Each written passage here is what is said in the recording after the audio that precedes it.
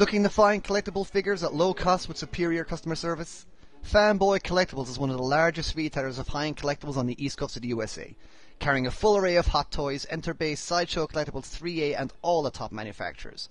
Domestic and international packages shipped daily, all fully insured with tracking number and securely packed. Getting it to you as quickly is important, but not as important as your collectibles arriving in pristine condition. Are you looking to pre-order an item to guarantee you don't miss it when it's released? Well, Fanboy Collectibles does that too. If you got a question about an item, give them a call, shoot them an email, or even leave them a message on their Facebook page. Fanboy Collectibles is available full-time to respond to you and to get your items to you as quickly as possible. Anyone can make a sale. Fanboy Collectibles knows the key to being successful is repeat customers. That comes from doing the right thing by you and making customer services their priority. Fanboy Collectibles. For some it's a hobby, to them it's an obsession.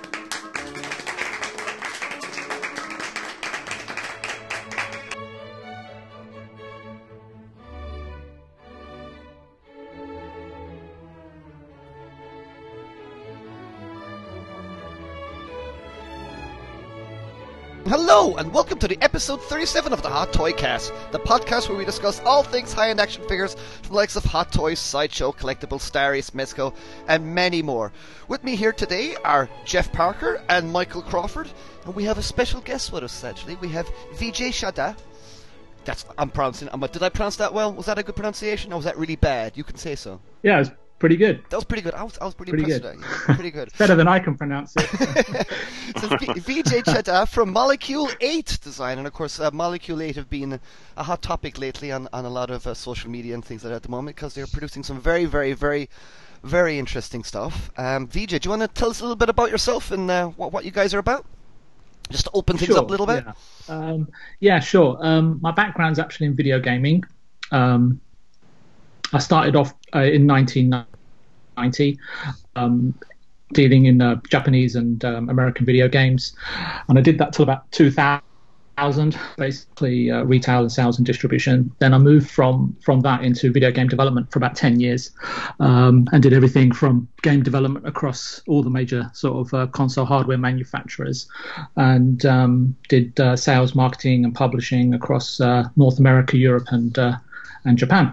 So in 2011, I took a break from the video games industry, started looking at my toys and started actually messing about. And and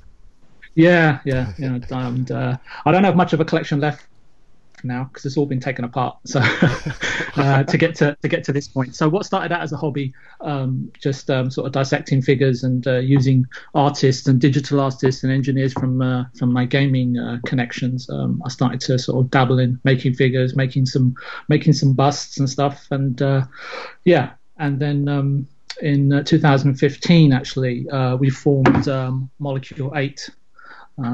Over in the UK. Obviously I spent a lot of time in Asia, so Hong Kong and Japan, and obviously in Los Angeles, all for strategic reasons, and started building out what you're currently seeing. Cool, excellent. Right, cool. Next question there, lads. Well, I'll go second. Hey. So, Vijay, what's sort of the goal of the company? What are you hoping to accomplish in the market over the next few years? It's an interesting question. My first goal was actually deliver the endoskeleton and deliver John Lennon. So that's like kind of the all-encompassing goal at the moment. For me, I mean, the main thing for me is collectors pay a really high price for figures, and we've all paid. I'm sure we've all paid over the odds for certain figures that we've realised we wanted to get a hold of. So for me, it's about how much quality can we really deliver within, keeping to the price points that exist in the market.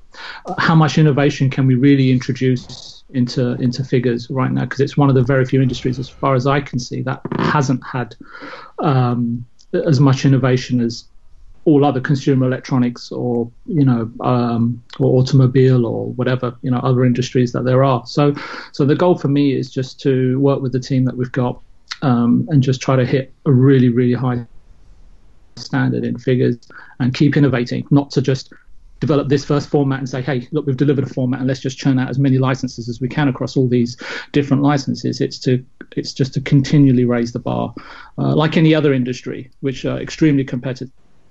Just take the video games industry, and where this very sort of particular part of the high-end collectibles, which is articulated figures with actual likenesses, really cool costumes, is a space where I think we can do a lot of good, shall we say?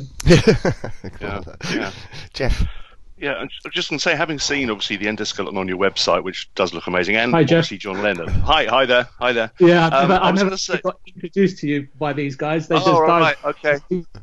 It's time to say hello. So Sorry about that. Bit early in the morning for me. Very pleased to meet you. I'll give you a virtual handshake. No, I was going to say, what have been the biggest hurdles to get to where you are now? Because obviously on the website we're seeing this incredible likeness of John Lennon, and I've read on the Facebook page that you've got the blessing of Yoko Ono, etc. So I'm just thinking, what have been the big hurdles to get where you are now? I'll be honest with you. Even when I started looking at this in 2011, and up until 2015, it was like, do we or don't we? Because what you see as an actual figure, I mean, there are so many complexities, right, to actually building and licensing and funding and everything, right, to production, to distribution and sales. What I wanted to make sure when we set up the company that we could cover everything from A to Z and use all the previous experience. So it's, even though I've developed lots of video games, had large teams and so on and so forth, it was actually going and obtaining licenses, which I found out very quickly it was not easy to do sitting in the UK. Most of the license holders are either based in Japan or they're based in America. So that was the first thing. And so you can understand strategically why we've set up offices directly in those territories to actually coordinate, liaise and build those relationships. And then in terms of the body, I've seen so many companies build out these articulated, ball-jointed, cumbersome figures, shall we say, which I call like a format, right? Almost like a hardware format. Yeah. So, and I thought, okay, look, how are we going to actually, rather than just sticking a costume on and a head on, how are we really going to stand out from everyone else? Which, let's be honest, other than the major companies that are out there, everyone else has struggled, right? Either they've got the quality and not enough properties, or they've got properties and can't really deliver on the actual likenesses or the quality of the costumes.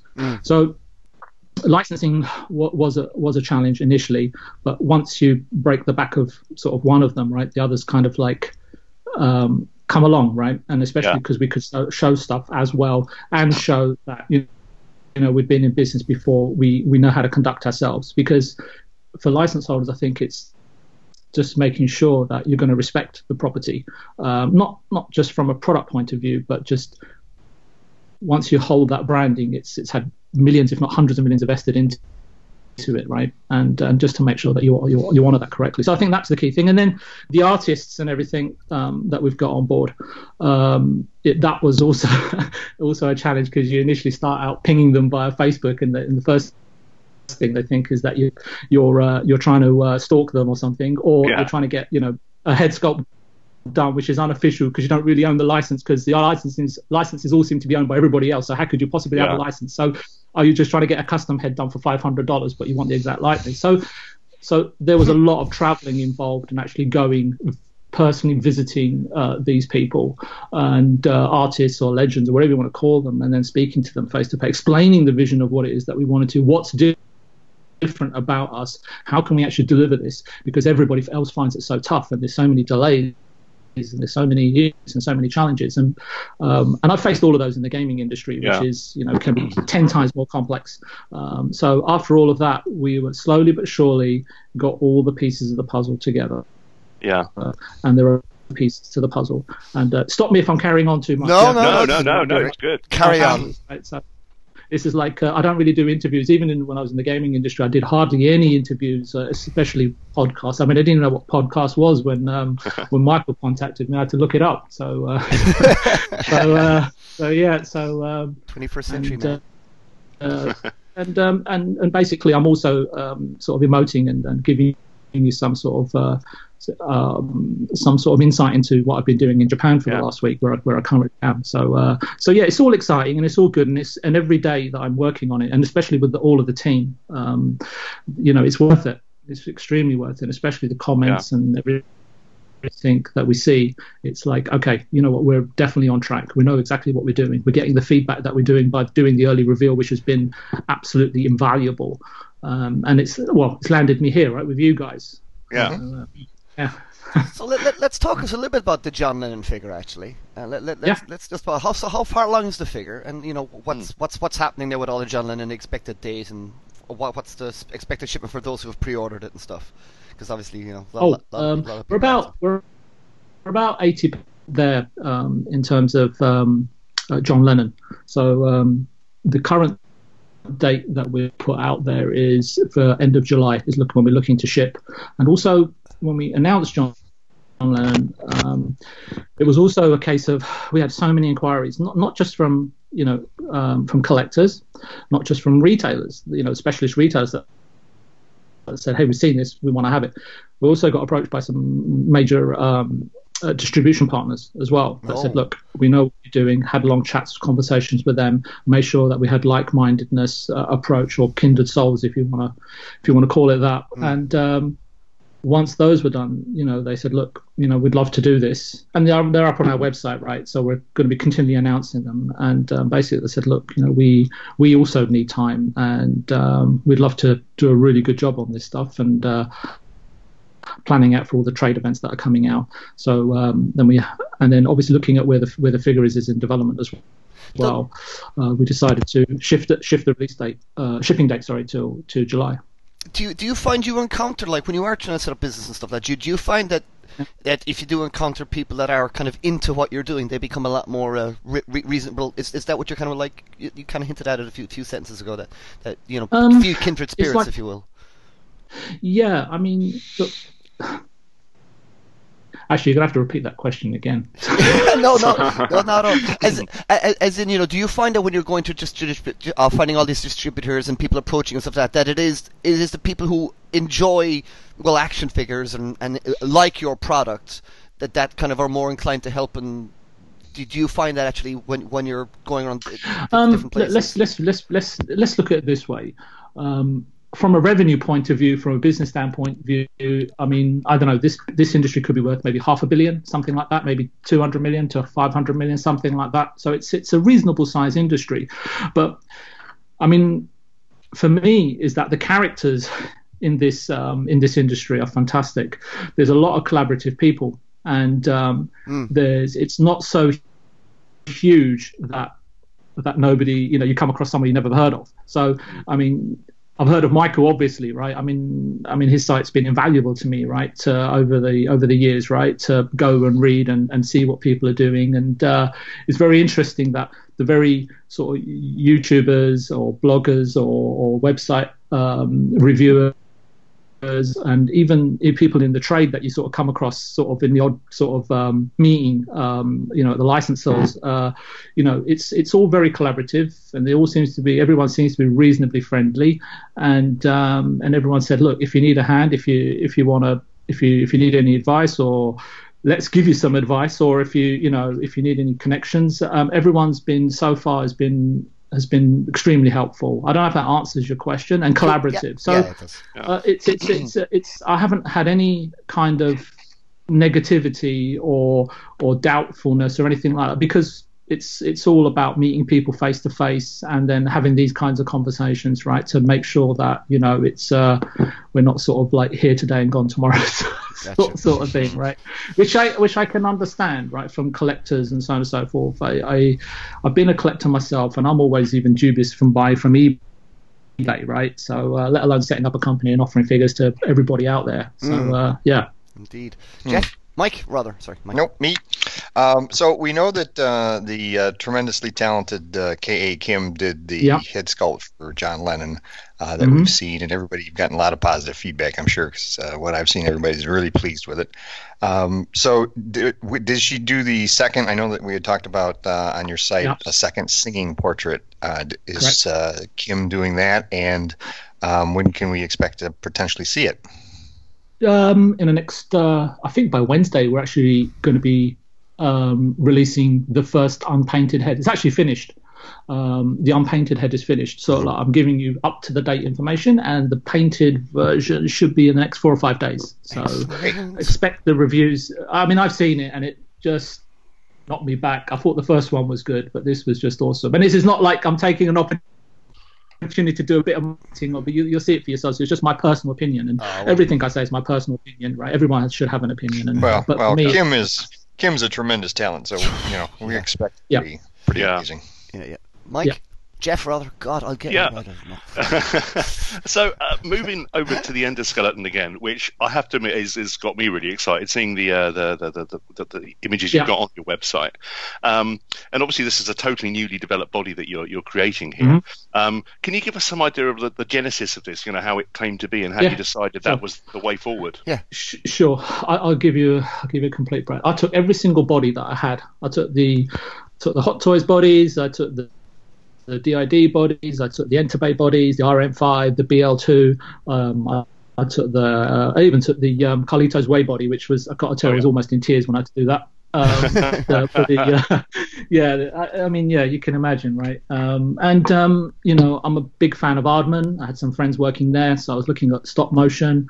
I was also looking at some of the stuff that Rovo Jin was doing.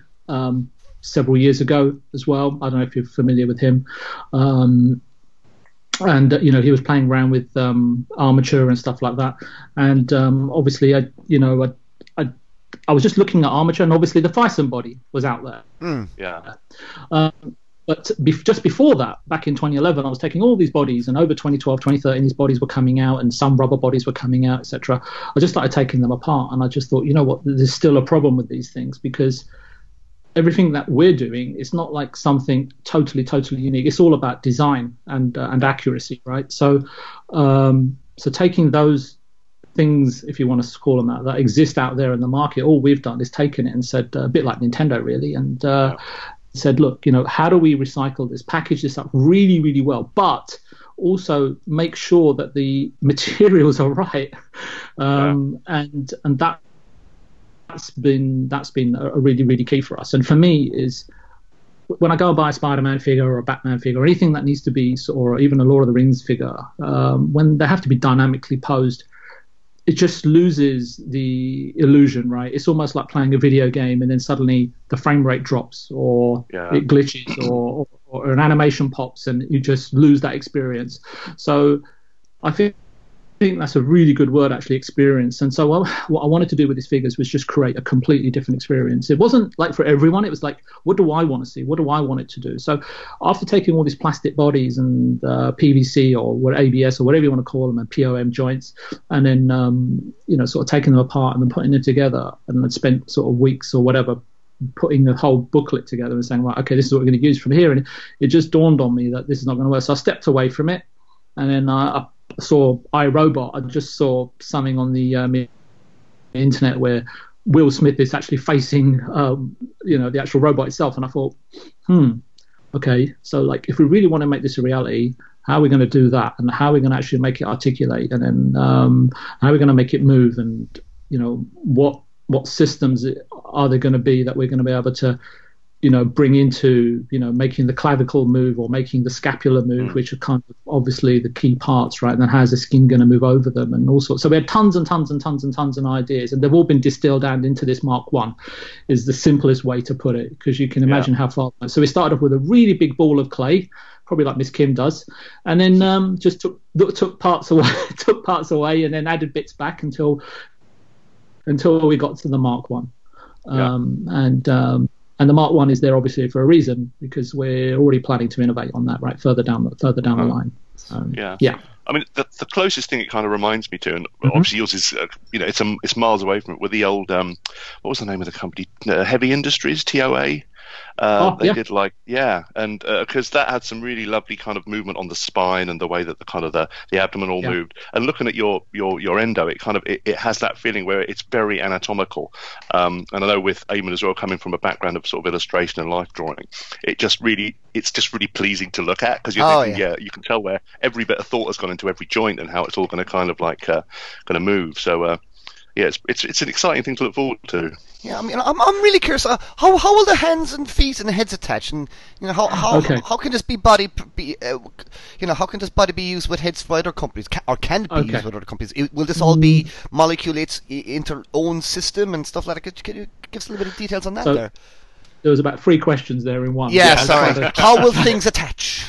Essentially, how will things? Yeah, Michael was kind enough to direct me to a couple of podcasts to have a look at, and I didn't know if it was PR or just to warn me. So thanks for that, Michael. I was forewarned at least about that. Hey, no problem. So let's tackle the first question, which is about the attaching and detaching parts. So the endoskeleton was designed to be an anatomically correct product, but it wasn't just designed to be 1/6. It was designed to be 1/6, 1/4, or for any height, basically. And obviously, you all know the restrictions with 1/6 scale and how microscopic certain elements can get, right, like hands or feet and heads and stuff. So the hands are interchangeable. So I can't tell you any more than that. So there'll be pre-posed hands, interchangeable hands for 1/6 scale. Obviously, the feet will be replaced with boots for John Lennon, and the head is something I can't reveal right now. The most important thing I can tell you is that when I suddenly switched from the traditional PVC ABS plastic bodies. I hate saying plastic bodies because it's like I don't want to undermine like what everybody's got out there and everything that I've spent tons of money on figures myself, right? So it's like it's a bit strange to say that, but now they've all been like sort of like dissected, it's I don't feel too bad about it. But anyway, so the for the quarter scale, that opens up really good opportunities. So a lot of the licenses that we have, we took quarter scale as well as 1/6 scale because this is obviously, and this is also speaking to some of the other guys that have approached me and spoken to me from the industry, is that it's the 1 scale. It's not just for articulation, movement, but also it opens up opportunities for costumes and the layering of costumes and how facts fold it and so on and so forth. And it's the 1 scale that I feel that for figures it's ideal to be able to express a vision almost perfectly. So that's just to give you a bit of insight what we're planning for 1/4, but obviously Lennon is 1/6. Yeah. And we're not if we set out to follow everybody else is doing, then we're not really achieving our goal. We're not really setting out to achieve the innovation, because then all we're doing is falling back into someone else's slipstream, which is not what I'm looking to do. It's not about following, it's about leading. And the most important thing I'll go back to again, it's providing a different type of experience. And I think for me, when I get figures or when I see unboxing videos, I just feel that there's the level of experience that's required. And maybe that's me coming from the gaming industry, because you can have a game and you constantly have these arguments in the studio with artists versus programmers. Like, we can make it look good, yes, but us programmers are the ones who make the experience work and make your graphics not just look good, but play well. The game plays well. So that user experience side of it is constantly drummed into us, because if the game doesn't play well, you're not going to sell a single unit, no matter how good it looks, right? Well, you may sell a single unit. You get my point. So that's where the experience I keep going on about comes into these figures, is that how can we enhance that continually? And we've got some really good ideas for that, but they'll come about over the next sort of 6 to 12 months.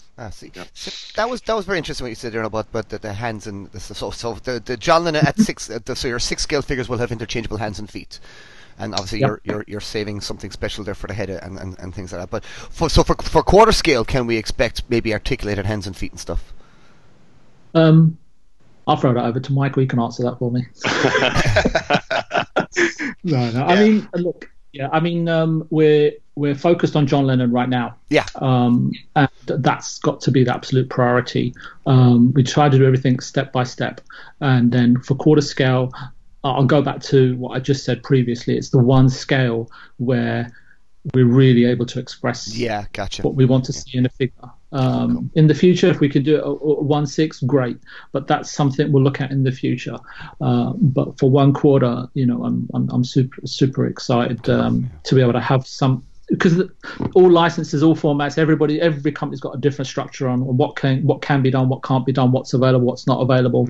So it's tricky and it's not easy. But the thing is, we'll do the best that we can do with what we've got. And even if, for me, it doesn't matter what's been out before, because the way I set out with the team is that one of the goals is that right now, the way I see figures, everything's like being developed on PlayStation 1 technology, standard definition. How can we switch that to the PlayStation 4 with high definition quality, right? So that's the leap that ideally, everybody should be focusing towards, and we'll push towards that, but hopefully it'll push everybody else to raise their game as well. And it can only be good for collectors, right? So I'm having this conversation with you, but I'm switching between being a company production guy to a collector, right? Because you know what I mean, right? You've got to have both heads, right, really, to be in this game. So, Innovation. Yeah. Okay. Next question, lads. Okay. Yeah, I'm going to jump to talking about the thin silicone skin covering the skeleton. We've talked about that and everybody's trying to envision what that looks like in their heads because they're used to either the skin covering the joints, and then you get kind of that puckering, especially around the knees and the elbows. Or is it possible that the skin is covering like just the upper arm, and there's a more traditional joint, and then the forearm has skin covering it separately? So that's kind of what we're trying to get a feel for. Can you tell us anything about that? Is it like one big chunk of skin, or is it lots of little pieces? Is it like the Terminator? Look, there is limitations to what can be done, right? Yeah. Today. So what I saw when I was messing about with the Fison body and some of the others was the fact that the actual skeletons themselves had no volume to them. They were just very basic sort of matchstick kind of like frames, and it's like then just a load of silicone, should we call it, poured over the top, right? And there's a slight imbalance here between the mass of the skeleton with the skin, right? So that was one of the things that we wanted to sort out, which I think we've done to a degree, which is reasonable at this point. That's manageable for us, and then to put the skin-like material over the top. So is your question about the materials for the hands, or the connection points for the hands attached to the body? The connection points. How they? The connection points actually, where we've got 2 or 3 different types. Because when you do development on anything, whether it's software, whether it's designing for these toys, you always run parallel lines, because you've got to have the basic plan that you can do, then you've got what's possible, and then you've got your vision for what can be or could be possible. So right now, it will be one of 3 options that we've got, which we will disclose as soon as we lock that in. But it's just to make sure that it goes through the QA process and the testing process, and to make sure it's good enough before we say, hey, look, this is what it's exactly going to be. No, I think that's a smart move. Yeah, because otherwise we say, hey, we're going to do this and we're going to deliver that, and then you don't. And you've seen it in video games 1,000 times. Yep, this game's running at 1080p, 60 frames per second. Then it comes out, and you're going to have to wait 6 months for a patch. And by that time, everyone's forgotten about what the problem was in the first place. So yeah, and we don't have that luxury, right? Because what you see is what you get. And and you don't have that luxury either, because you know this market, and you know how they will. They love to eat companies alive when they don't deliver on what they promise. yeah, exactly. So, I agree with you, Mike. And I've seen a lot of comments, people asking, "What about this? What about that? And why can't we see the whole figure?" And it's like, well, what I wanted to do was to make sure that everybody could see the process. Good, bad, or ugly, it makes no difference, because I'm totally confident in the final product. So, and people speaking about it can only be good, and there's no such thing as bad press. So, and I learned all that in the hard way from the gaming industry, because they can be pretty brutal as well. Oh, absolutely. Probably the same guys, right? They'll be the same people on the same forums giving you a hard time. And it's fine. It's good. I mean, as I said to you, everybody's entitled to opinion. And you know what? Sometimes in there, I read the comments and from people, and I've seen some really sort of strange ones. But sometimes if you just sit there, take all the emotion out of it as a businessman, and then you're trying to analyze what the guy's actually trying to say and what he's actually seeing. And then, you know what, sometimes there's some logic in there. And you know what, that's something we need to have a look at, because I know what the guy's saying. He may not have actually positioned it right, and there might be a lot of profanity in there, but it's actually quite helpful. So I often myself. You must have to develop a thick skin, silicon skin at that. Not too thick. Otherwise it won't feel right. So I think that the marriage between the skeleton and the skin, again, it's another experience, right, which we go back to. So every element has to be an experience. So and John Lennon has been a fascinating project to work on for many reasons, and for personal reasons. I'm really, really glad it's the first one that we're doing, and it's been surprising, not surprising, but illuminating and surprising of the amount of fans that there are actually out there for which is fantastic. Cool, Jeff. That leads us nicely onto the whole idea of other licenses. Now, I know there's probably some stuff you can talk about and some stuff you can't. I mean, your first one kind of being a musical character as well is really interesting, because I have to admit, I'd love a David Bowie figure, but it's kind of like I wonder if you could share anything with the kind of directions you're thinking of going in. I personally like music. I like video games. I like movies. And the same way that we're not following every single company in terms of the licenses that are the usual suspects, I'm trying to bring products to the market based on licenses and properties which I think fans will be fans of, if I can put it like that. So we're not restricted in what we're doing, and in that sense, that it doesn't matter what country it's from. We could start doing figures from popular Chinese movies, right, from mainland China. I have no idea. And typically, I don't take licenses where I don't have artists that are passionate for the work. So I try to marry artists that are passionate about the project that they're about to work on. You just get something more magical out of it. Now, I know that's easy to say because we're a company that's starting out, and I know a lot of companies start out like that, and then you start getting licenses and sort of commercial pressures and putting products out and so on and so forth, and as you get bigger and bigger. But at the moment, let's enjoy the time that we've got now, and hey, look, we'd love to see these figures come out internally as we're speaking, and we think everyone else will find them cool, so why don't we do them if we can go and obtain the licenses or the licenses, or if they're available, not available, or whatever the case may be. So it's actually quite broad, if that answers your question. Yeah. Now, I don't want to confuse you too much, Vijay, but I just want to go back a little bit, just back onto the body thing. We just skipped a cool little question there, and I would imagine this is going to be a little important one for fans to thingy. And so we understand that the skin is silicone, but does that lessen the issue? Because obviously we've had silicone figures, things like that. We're always worried about the cracking and domes cracking in ED209s. Domes cracking on Mike Tyson figures and whatnot, or a dome's cracking on Mike Tyson figures, biceps cracking on Mike Tyson. Yeah. And does this lessen the issue? Does that lessen the issue with cracking or spitting over time? I mean, what's your thinking? If it does, what's the trade-off with around on the staining and like the color bleed on colors and just the little things like that people have discovered happens with these things over time? How are you going to? Are you addressing that? What's your thinking there? Yeah, I think the major issue, not the major issue. I think I came across a lot of companies in the US and even in England, actually, over in Pinewood Studios and stuff like that, and talking to a lot of companies about the materials that they use, masks that they make.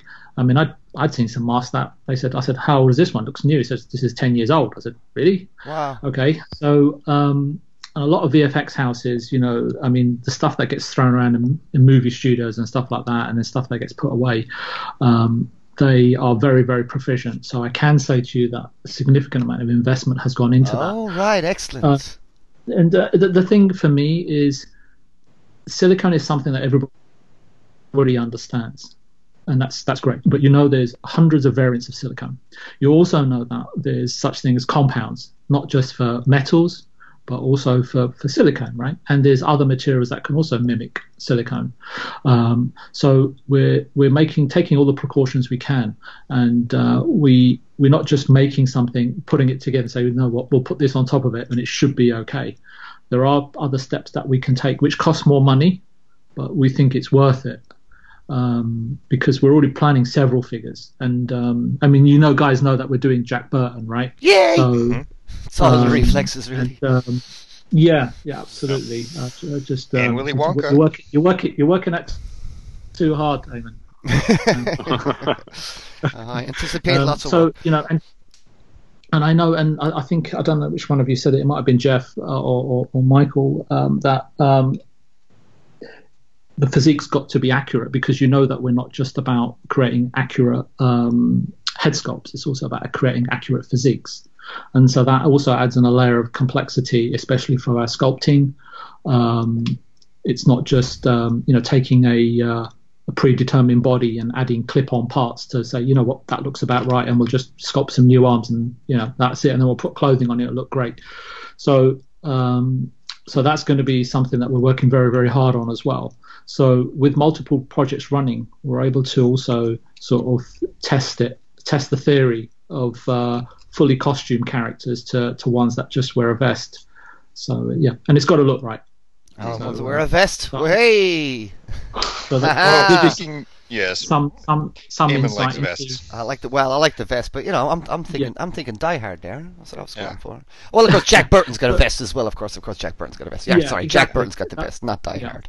But Die Hard would be good too. It's an 80s thing. It's an 80s thing. It is an 80s thing.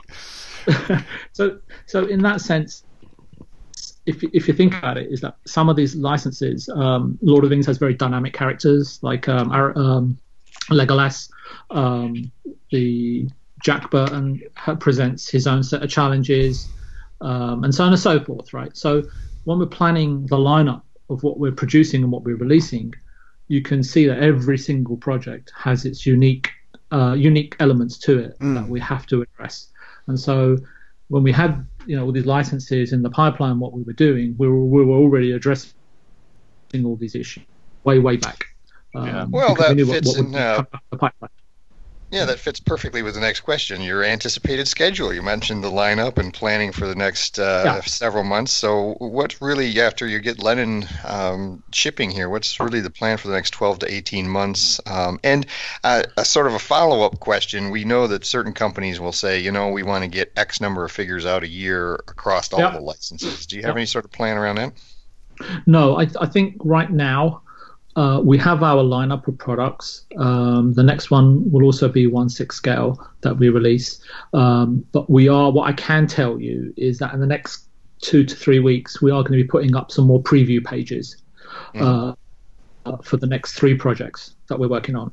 So please look forward to that. Sweet. And once we've locked those in, we will. Because what happens is that we set off on producing bodies and head sculpts, and then accessories. We actually produce more accessories than we need, and then we figure out what the SKU is going to be and say, okay, look, do we add this? Do we add that? What's going to make more sense? And what are the collectors going to value more, etc., etc. So it's like almost like we set out with all our Lego bricks and then say, okay, right, we narrow it down and say, okay, this is what it's going to be. And then depending on what production teams sort of ahead in terms of development, then we'll say, what, we're going to go with this next, and we're going to work on it. And I mean, they're all fantastic projects, right? I mean, I'm really looking forward to Willy Wonka, but that's just me. Right? So I think it's a favourite of one of the favourites of Michael's, which never made it into his top 10, which I was a bit disappointed when I read that article.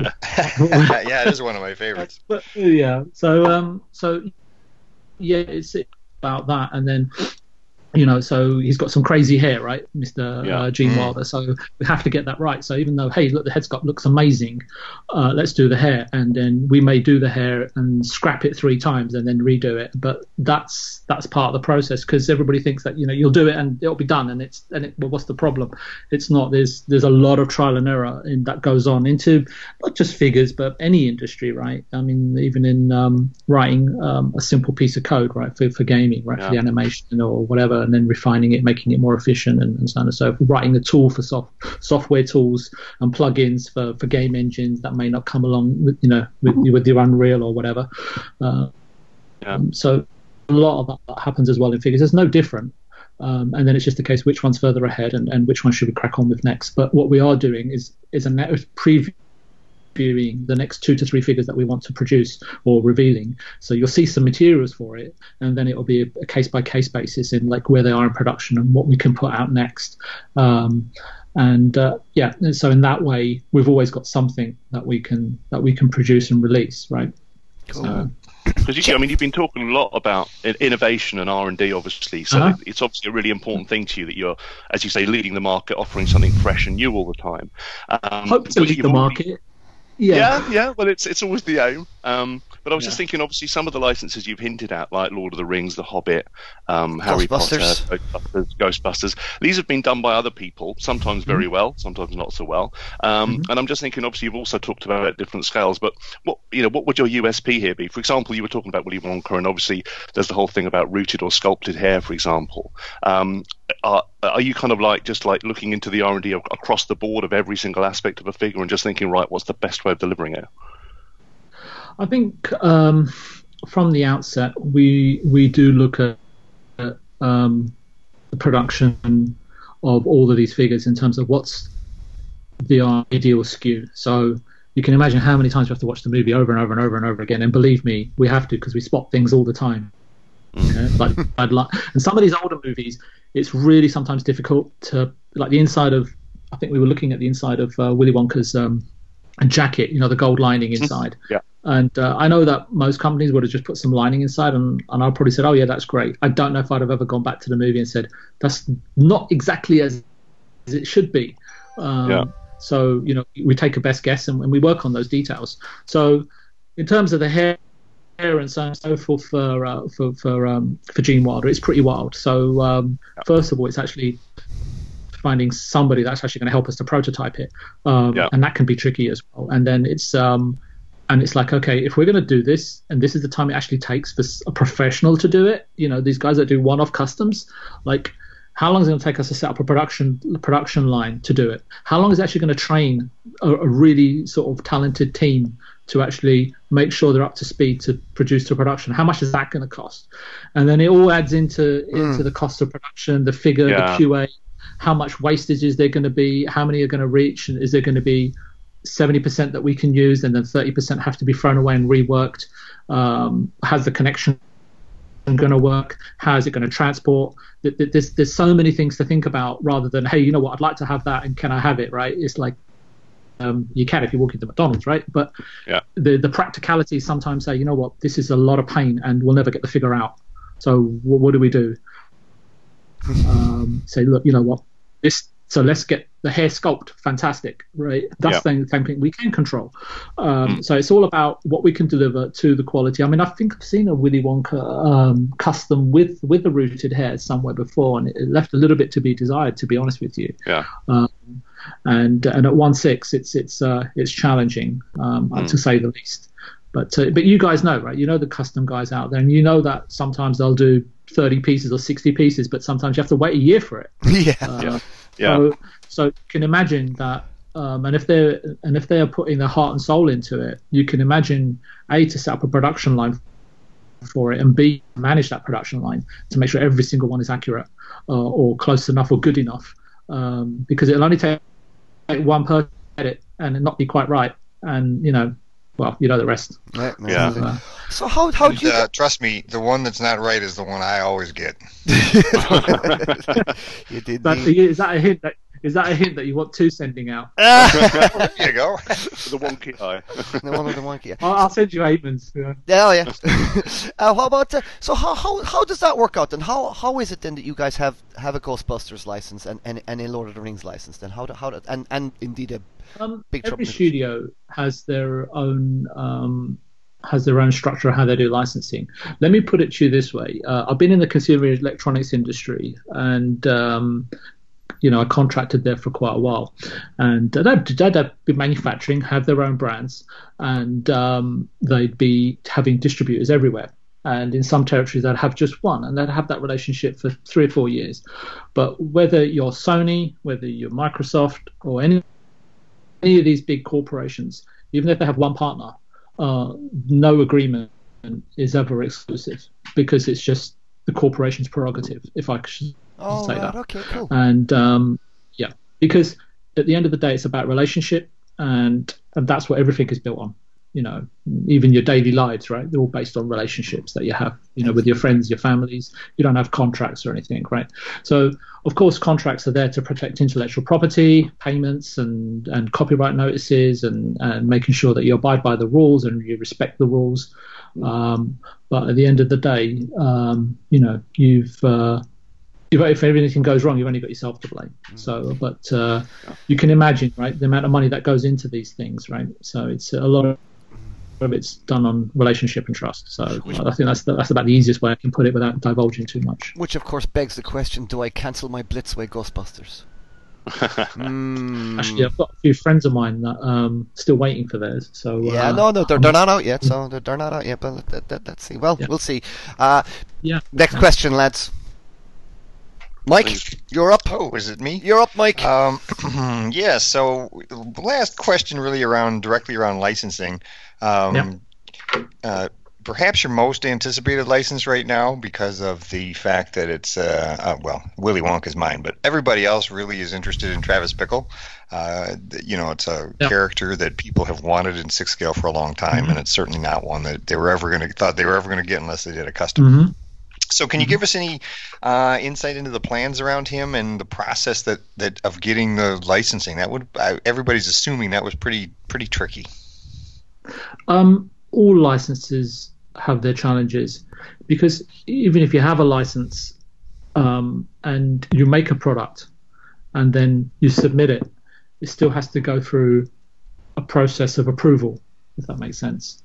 So we don't take anything for granted. We have the taxi driver license, and we do have plans for it, but it's another one which is kind of unique in terms of the way that he's portrayed in the film. The physique, the skin is kind of quite visible, right? Throughout the film, it's kind of iconic, right? With his several looks within there. So I think that with our first few figures, where we're doing, where majority of them are wearing costumes rather than Jack Burton, I think it's something that we really want to perfect and get it absolutely spot on in terms of the physique and so on and so forth. So similar to Jack Burton, it's something that's going to take a little bit of time. It's going to take a lot of care and attention to get spot on. Just purely because of the shirtless nature of the character, right? So now you've got me thinking about the mirror. So anyway, Jeff. Going back to Lennon, actually, on your website you've said that the first 1,000 are going to be sequentially numbered. Is that something you're considering doing for other releases as well? And will it just be for like the early, first? They're almost like the first editions off the batch. The early adopters, yeah. I think so. We're doing the same for the skeleton as well, because we weren't planning originally to actually release the skeleton. I didn't want that to be the focus. I wanted it to be the focus on the line and everything that we're doing. But had so many Facebook messages, people saying that we have to buy the skeleton. If you do the skeleton, I'll buy 6. And it's like, really? And we weren't planning on it. And then that I started sort of seeing messages. People say, who's going to be the first to slice open the, and I didn't want people really to do that either. Kind of felt weird, people saying they're going to slice the body. My babies! They're cutting up my babies! This is crazy. So we thought, I can't. If it was a personal, emotional thing or whatever, but I just thought, I can't have that. So we'll put the skeleton out. Not like crazy, but like put it at a reasonable price so people can have a look at it, touch it, feel it, and whatever they want to do. There's a few extra bits and bobs that I think will make it very, very cool indeed, which we're working on as well, and which I don't want to talk about too much right now. But it has to have some. Sorry, go ahead. No. I was to say, well, I always thought, looking at it, it would make a great artist model as well. So it's Yeah, one of those things I was going to use it for that. Yeah, you could use it for some great posing, take some photos, draw the skin over it, and it just looks really ideal for that. Yeah, I agree. There's something else as well that I wanted to enhance the experience for it with, and that will be. I can sense you really want to tell us, but you can't. No, I can't.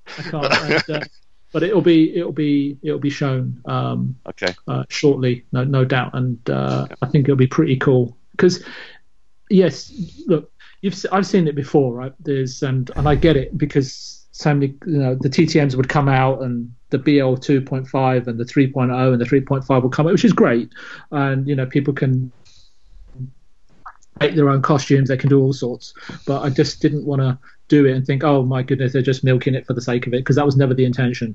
It was all about making great figures. Yeah. But the thing is, it's, as I said to you right at the start, I think I said it, is that as a collector and for collectors, we pay a really high price for figures, and I think that the quality of what we deliver should be really high as well. So this is really the key, and not hike up the price so crazy that it puts people out of the market. I mean, there's limitations to what we can do because we're trying to push the tech forward, and the more we make, the more we sell. Of course, the production cost gets amortized as well. Right, okay. So it's going to be about building the business, building the community, building the fan base, and it's only going to happen by delivering the first figure and then grow from there. And as it grows, my sort of pledge, if you want to call it that, this should come at the end, right? What's your message to fans? But I'll probably break in. No, that's fine. Oh, that's all right. You can repeat it at the end. Anyway, just really stand it on. Yeah, it's just continuing innovating as much as we possibly can, because the technology is out there. We haven't reinvented a wheel. We've just taken everything that's out there, whether it be existing, whether it's inspiration, and we've just spent a lot of time to make sure that how can we actually put this and make this into a figure, and for figure collectors, right? And not just figure collectors, because I think sometimes I'd have figures and people would think, okay, these are plastic dolls just for grown-ups, and you'd feel this is a bit of a geeky sort of hobby. And it used to be with video games like that, back in the very early 90s, Master System, Mega Drive, Super Nintendo. But when the PlayStation 1 came out and Ridge Racer came out and Tekken came out, you'd bring your parents in and bring your friends in and say, things went overground. This is an experience. Wow, that looks real. Oh my God, this is brilliant. And I want to be able to have collectors, or even as myself, is bring my girlfriend in or bring my friend in and say, check this out. And wow them, and not freak them out. Yeah, exactly. Yeah, and there's numerous ways to do that, but also a lot of thought has to go into it creatively by the team as well. So it's not gimmicky sort of thing. And that's why I didn't just. Sorry, go. Sorry, no, I was interrupting. Go ahead, continue. Sorry. That's why with the skeleton, just saying, oh, here's a skeleton and you can buy it now, is like, okay, what can we add to this to really enhance the experience for it? So we're working on that at the moment. Sweet. So please look forward to that as well. Arnie's skin or something, that'd be good.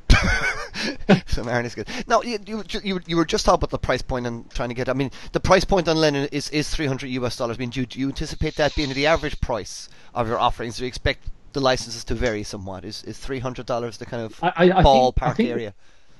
The thing is, I think that it's with John Lennon, it's a very unique situation. So, of course, there is some factors in terms of licensing fees and all that sort of stuff. But there's also about some of the unique elements that go inside him, and obviously the skeleton and the cost of all of that sort of stuff. So, for subsequent figures, every property is kind of unique. Not completely unique, but there is some must-haves or absolute essentials that have to go with that figure to really complete the experience. So for John, it had to be two head expressions. There's just no doubt about it. It's just the way you can do Imagine and just release one head sculpt, right? Mm-hmm. I mean, which one do you do? So so to make sure, and this is what I was going right in the beginning about, look, we'll plan out these SKUs. So what's the essential SKU? What's the ultimate SKU? wow, that ultimate SKU is going to go north of 400, so we can't do that. So how do we deliver that experience? How we deliver the right head sculpt expressions? How do we make sure the accessories are quite right and just not there for the numbers, and then the multiple hand poses and all this, that, and the other, and anything else that unique that we want to put together for that particular package. So that may have an effect on the price, but we will try to keep it as stable as possible so that everybody can enjoy it. And so, but that's an economical balance, right? That has to be sort of carefully managed. And sometimes, like, doing these early soft launches or previews has given us some really good feedback. So and it's helped us to fine tune certain things that we want to do with the figure, and the elements that we want and stuff like that. So it does help, that feedback, because once we announce the figure and this is it and this is what you're going to get, and then there's no going back, right? There's no room for maneuverability, and I think you're going to see more of that from us going forward as well. So you kind of come in with a kind of a minimum thing, and this is the minimum you can expect, and then as things are going to, we can add this, we can add that. Yeah, exactly. That's why we're going to be doing like preview pages, and we are going to put some obscure sort of work in progress stuff out there. There's a lot of things that we've got planned, and I think it's, I don't know, when I was a collector, and even in the gaming industry, it's like, here's an early preview, here's a sneak peek, and good, bad, or ugly, it doesn't matter, because when the full reveal comes, the guys that are on the fence will pile in. That's not our goal, is to put it out there and just gather as many orders as we quickly can and say, yeah, we're done, let's get it out there. It's actually to look out for some constructive feedback, and stuff that we may have not thought of and stuff like that, and just also to get that sort of, I think a lot of people out there want to see the work in progress and want to get involved and see what's happening. And then you've got the other side of it, right? And which is, everyone says, no, I just want to see the full figure. Why isn't that available right now? And it's like, well, that's just not how we roll right now. So you're going to have to check back in 3 months or something, right? So we can't cater for everybody. But I think that what we are doing is something a bit different. And if it starts to wear off and people aren't that interested in it, and because they've seen it 100 times, then we'll just change a gear, and then do it differently. So we'll adapt as well. And I think that's just, it kind of sort of like goes in line with continually innovating with what we're doing. So yeah. Cool. Well, that kind of answers part of the next question. The next question was going to be kind of around this idea of, how do you balance getting early input as you move forward with different licenses, with the idea that you don't want to pre-order. You on the website, you guys have talked about, well, we don't want pre-orders to go up until we're close to shipping. So you just kind of answered some of that around, still getting collectors' input early and making sure that you're getting feedback on various aspects of the figure. I'm assuming, though, that you're still going to, even though you're providing that information, because Lennon's a little unique, right, because he's the first one. So he's a little slightly different situation. But I'm assuming that means going forward we might see an early sculpt of like a Jack Burton well before the pre-orders actually go up, rather than pre-ordering the first time we see something, which other companies tend to be the way they operate. Yeah, I think, right? I think we're sort of like the approach that we've got right now. So the next preview could just be a stack of accessories, right, for the next figure. And people may say, what's that doing there? Or where's this thing? And if we get an overwhelming thing about where's this one accessory that everybody wants, then we will look at including that, right? And then on the other side of it is, don't get me wrong, pre-orders have been good. There's always going to be those guys that are the early adopters, right? I mean, we all know that Kickstarter exists. We all know that crowdfunding exists and all those sort of things, right? And even I'm sort of like sometimes looking at things thinking, what, Shenmue's coming. Shenmue 3 is coming, and I've got to make sure that I get in early because I want this, I want that, right? So it's about choice at the end of the day. So everyone has a choice when they want to pre-order and how they want to perceive things, right? So all we're doing is expanding that choice, and also from our point of view, if we see that there's a significant interest in a specific product or certain question marks are coming up or certain requests are coming up, it allows us to adapt, whereby, as I was saying, just showcasing the fully complete completed thing there and then. There's just no time to do anything. That's okay for licenses which are from the 80s, 90s, from several years ago. But then if you're starting to then work with properties which are out in 12 months because it's a movie tie-in, and then things are changing every single day, and you're trying to ride the wave of the marketing from one of the big, Well, and there may be things you can't show. Exactly. You can't show. B, you can't change. And see what you produce is that's all you're limited to do because you haven't got access to everything, or you've had access to everything and then something's changed during production, but your production's underway, so you can't change it. So you're under a different type of pressure and time constraints, right? To produce. And I've collected figures, for the popular movies like everybody has, and it's like, this is really limited, right? In terms of what you got for my money and et cetera, et cetera, et cetera. But we don't currently have that challenge, right? So it's a different challenge we haven't faced, and it'll be an interesting one to deal with when we do. Cool. Well, going on to the next question. I mean, as Mike just said, you kind of covered some of the questions we had kind of pretty. Oh, sorry. No, it's good. It's so that they kind of roll onto each other, and that makes total sense. But one thing we haven't really touched on yet is just how collectors are going to get their hands on these things. So it's more about distribution. Yep. I mean, for the US, for the UK, all of Europe, for the worldwide, really. I just wondered what your plans were on getting these into the hands of the collectors. So our distribution page is up. It should be up. So our distributors are announced on there. And our preferred partners, I should say. And we do continually get approached by retailers and distributors, all from all over the world.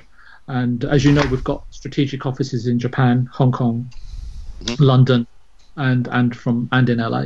So as you know, that we are providing a service where we ship direct to consumer. So whether it's from Asia Pacific, whether it's in Japan, whether it's from London to the whole of Europe, or whether it's from Los Angeles to the whole of the North America. So we're positioned strategically quite well but the thing is that some of the other companies, the major players, they've been established for decades, shall we say. And they've also got loyal customers, and they've got loyalty programs and point systems and all that. And they prefer to buy from them, and I have no problem with that whatsoever. So we've struck deals, shall we say, with these companies, and they have their structure of how they want to work and how they service their customers. So we had to take all of that into consideration and work with them as well, just to get everybody sort of like singing from the same hymn sheet, and being able to order the product. We still get consumers saying, messaging us saying, where can I buy this from? And direct them to either distributor or retailers within their region or to our website, which is interesting. Because it's obviously up for pre-order, so it's kind of peculiar. But they may have just come across it on our Facebook page or whatever and said, hey, look, how do I get a hold of this? So Cool. Yeah. All right, well, we're going to wrap up the next few questions now, and we're coming up to the end of the show, so have your little own personal... I have a few personal questions I'd like to ask at the end, but we'll get to those. Now, on this podcast, we've been discussing now for several... Oh, sorry, go on. I have a girlfriend. You have a girlfriend. There you go. All right, there's that. I don't know what your personal questions are. That answers, ladies and gentlemen out there, that answers that question, so no favours for figures. On the opposite side, not on the opposite side. We've been discovering on this podcast now for several episodes that the industry is ripe for the next big thing. And what do you think that might be? What do you kind of think is this next big thing? And it's I mean, you guys are clearly trying to do something kind of very different and innovative. I mean, do you guys feel of what you guys are doing, or it's kind of a twofold thing, because at the start you said it was, all the stuff that you guys are using is already out there. So I guess the question would be, what would you think would like to be the next kind of the big development in this kind of industry? To be honest with you, what we're planning will stay under wraps. What the other companies do out there, that'll be down to them. Right. But it can only be good for collectors, right? Yeah. Cool. Mike? Yeah, kind of to the heart of a lot of concerns that we've seen collectors having, or at least some of them, because you've announced a lot of licenses, you know, a lot of innovative change right out of the gate, especially with the new body. Along with that, your price point actually seems pretty competitive considering the skeleton, and the timeline for Lennon has been quite short. So you can understand that combination of things has got a lot of collectors feeling, shall we say, skeptical about the company and what's possible. I just wanted to give you an opportunity. What would you say to those people who are skeptical at this point? I think the most important thing is, for me, is to keep releasing materials, keep releasing information, and get this product in the hands of the appropriate people in the industry that everybody respects, and then take it from there. Because my goal is purely to deliver the quality that we're targeting, and everything is going to be, you know, based about on the reviews of those figures, right? It's like any industry, whether it's a car and, you know, they spent billions of dollars on marketing, and, you know, X amount of people will go and buy it, and then X amount of people will wait and sit on the fence until reviews are out. So this industry is a little bit different, because when we go into production, it's very, very hard to go into production and then go into production again or anything like that, because once we're done with production, that's it. There is no more. But obviously, you know, we've been invited to showcase our products at several events that are coming up, and we'll do our best to get the product there as well, so people actually see it. But I think the actual having it in your hands which is the really determining factor, because of how different it's going to be. Because one of the key things for me is that I've talked about the plastic, about the skeleton, is the fidelity of the movement as well, and the ease of being able to pose everything, and not worry about pulling a joint or loosening a joint or something falling off, or the costume looking weird and spending hours and hours and hours trying to repose it, and so on and so forth. So I mean, right now it's really hard to say, oh look, don't going to be perfect.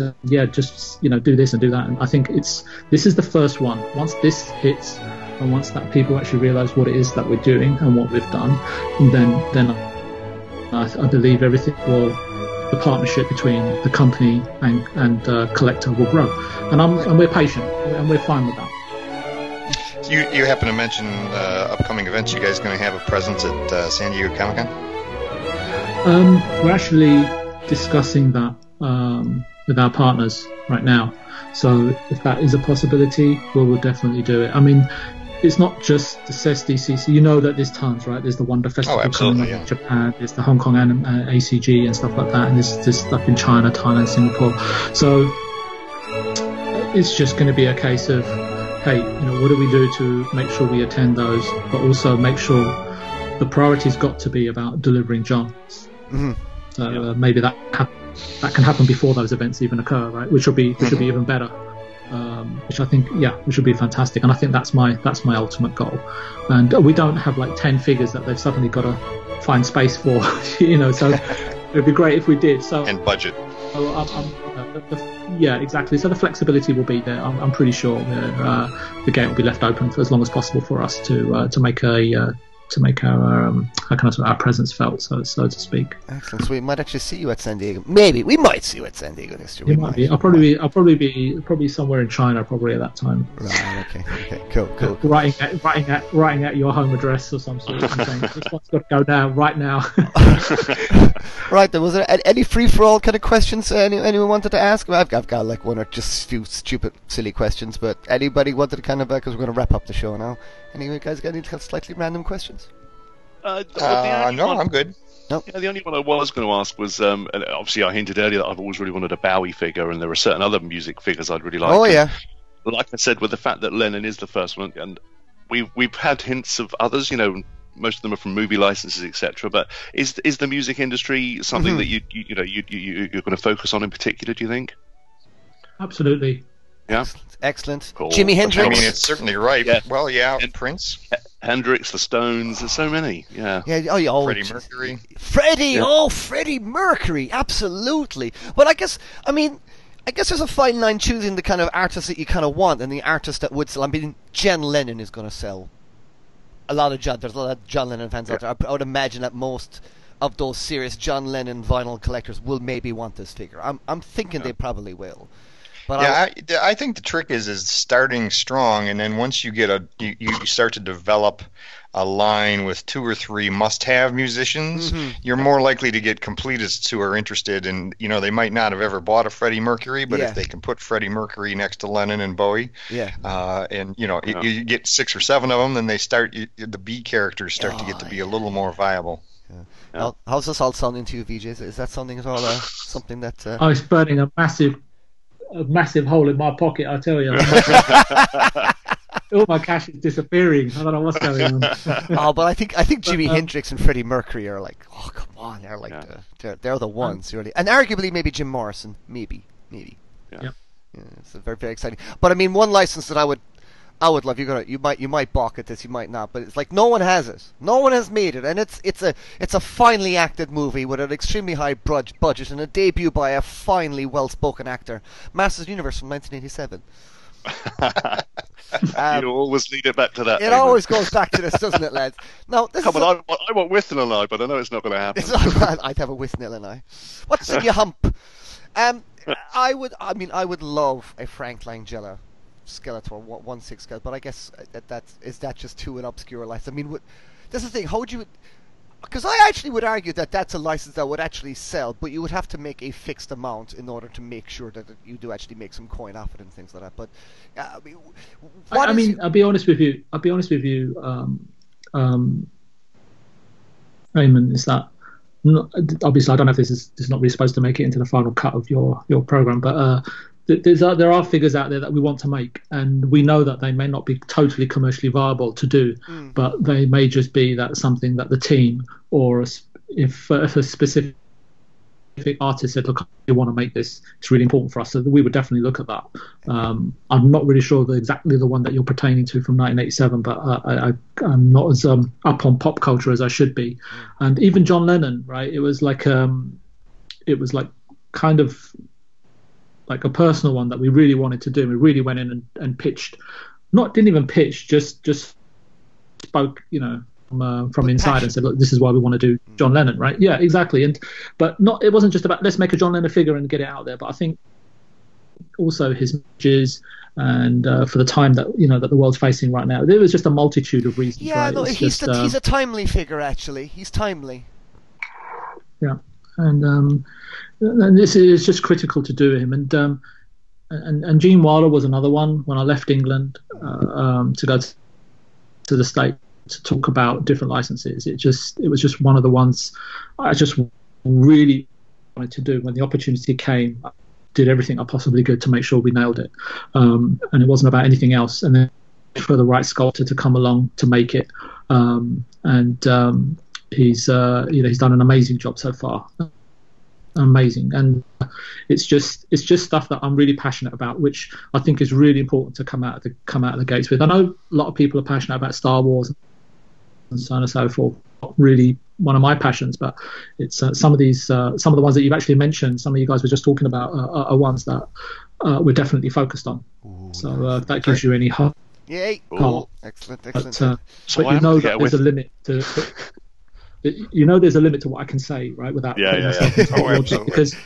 because I'm kind of like speaking to you, but half the time I was speaking to you guys, I forgot that I was actually representing the company. So it was just like chatting to you guys as if we were just meeting down the pub, right? Yeah. So, but that's just how I am. Cool. And I'm pretty accessible, and but I'll do my level best to make sure that we get something fantastic out there, which has got to be the goal, because I love comic books, like you guys no doubt do, figures and games, and figures for me is like one of those industries, as I said to you, and I think Michael's said it a few times in his reviews and his posts, and that say, look, when is someone going to actually come out and do something? And it was just that the right people were around me at the time, and we all sort of said, why can't we do this? And actually, there's no reason why we can't. So let's not make any excuses. Let's just get on with it. Excellent. Excellent. Synergy in it. Synergy. Absolutely. Synergy in it. They love that. They love that at UK business meetings. Oh, well, that's been absolutely great. I mean, it's just it is just really interesting to see what's happening. I mean, obviously, I think once Lennon hits, I think that will be the boom. We're here, and I think that'll be so. We're hoping to have Lennon around the July margin, and so basically this summer will be hopefully the summer for Molecule 8 to do their big debut, so to speak. Hey, I have one random stupid question. Oh yeah. What does Molecule 8 mean? Oh yeah. It's something that I sounds think good. Yeah, I think it's something that will become apparent as we go further on. There's a grander vision to what we're trying to do, and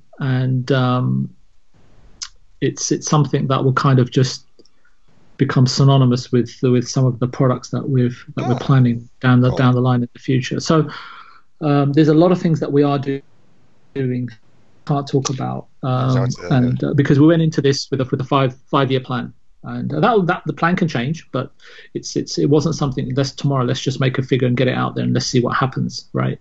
So, and we work very collaboratively with our artists and so on and so forth. So expect some more information about artists and stuff that we're working with, as well, because it's about bringing the community together and bringing them closer to the action of what it is that we're actually doing and how this stuff is produced. Because there's a lot of, I can't say myth, but sort of like noise. Obscure noise out there, which it's not about clearing up that noise. It's about providing information that we can provide and to help people to understand the process and be more comfortable with it. And we're trying to do that out of the gate, which is pretty debatable internally, shall we say. But I said no, it's something we have to do. We have to be as open as possible about what we're doing there, because we can only benefit from the feedback which we have. That's why we set up the forum straight away, and we're trying to do everything that we possibly can right out of the gate, and maintain it and improve on those things, rather than holding back, and then everyone wondering what's going on. So, and that's why we're doing the podcast as well, right? Yeah. So the name is a mystery wrapped in an enigma, slobbered over with secret sauce. And a 5-year mission. Lots of things are done. And a 5-year mission. Yeah, I think somebody else did a 5-year mission. There you go. Well, I mean, Vijay's on a 5-year mission. Well, Vijay, thank you very much for coming on our show. I mean, it's very exciting. We're going to be so watching this space. And we've said this to our guests as well, that maybe like in a year's time then, a year or two, we can come back on the podcast again, and we can talk then, and it'll be a nice little retrospective to go from there to there kind of thing, and be able to go back and see how things have developed and what's been out, and there'll be loads of figures and products. I'm sure in about 10 years' time we'll be talking about, like, I don't know, some crazy new development in the toy figure making industry. Like, AI or something. I'm pushing to do it a lot quicker than that. Cool. Yeah. Well, that's it has to be because I think what we're doing will hopefully trigger other companies to do it as well, and that, as I said to you, that can only be better for us to keep everyone competitive from that level, and us, because this becomes so cool in a few years' time, unbelievably cool, and I think that's what we really got to do and push on, and because there are licenses that have been done that I want to do again, but I want to apply the innovation that we've got planned further down the line to those figures, right? So, excellent. Well, great. Vijay, thank you very much for coming on our show, man. No worries. Mike, Jeff, Thank you so much. Are we off the air now? Because I wanted to have not a quick chat with you, Vijay, but I just wanted to say we're not off the air, so no effing and blinding. No effing and blinding you. Don't you worry. No. I thought you'd wound up. No, not yet. I'll wrap up and I'll say I've wrapped up. Okay. Yeah. Okay, good. Yeah. Well, we're going to wrap up now. We're going to wrap up now. Vijay, again, thank you very much for coming on the show. We'll have you on again in a year or so time. And much appreciate it. We'll be chit-chatting, I'm sure. Mike and Jeff, do you want to say goodbye to our guest? And indeed Bye, Vijay. Thanks for being on. Thank you. Thank you very much. Excellent. All right, guys. Well, listeners, there you go. I hope that has answered some questions for all those Molecule 8 people out there, especially some of those dudes on the Sideshow Freaks that were simply blowing gaskets and blowing blood vessels and everything on there. So I hope that's answered some of your questions as well. So from all of us here on the Hottoycast, and indeed from Molecule 8, good night, good evening, and good morning to all. All in that order. See you guys later. Bye bye.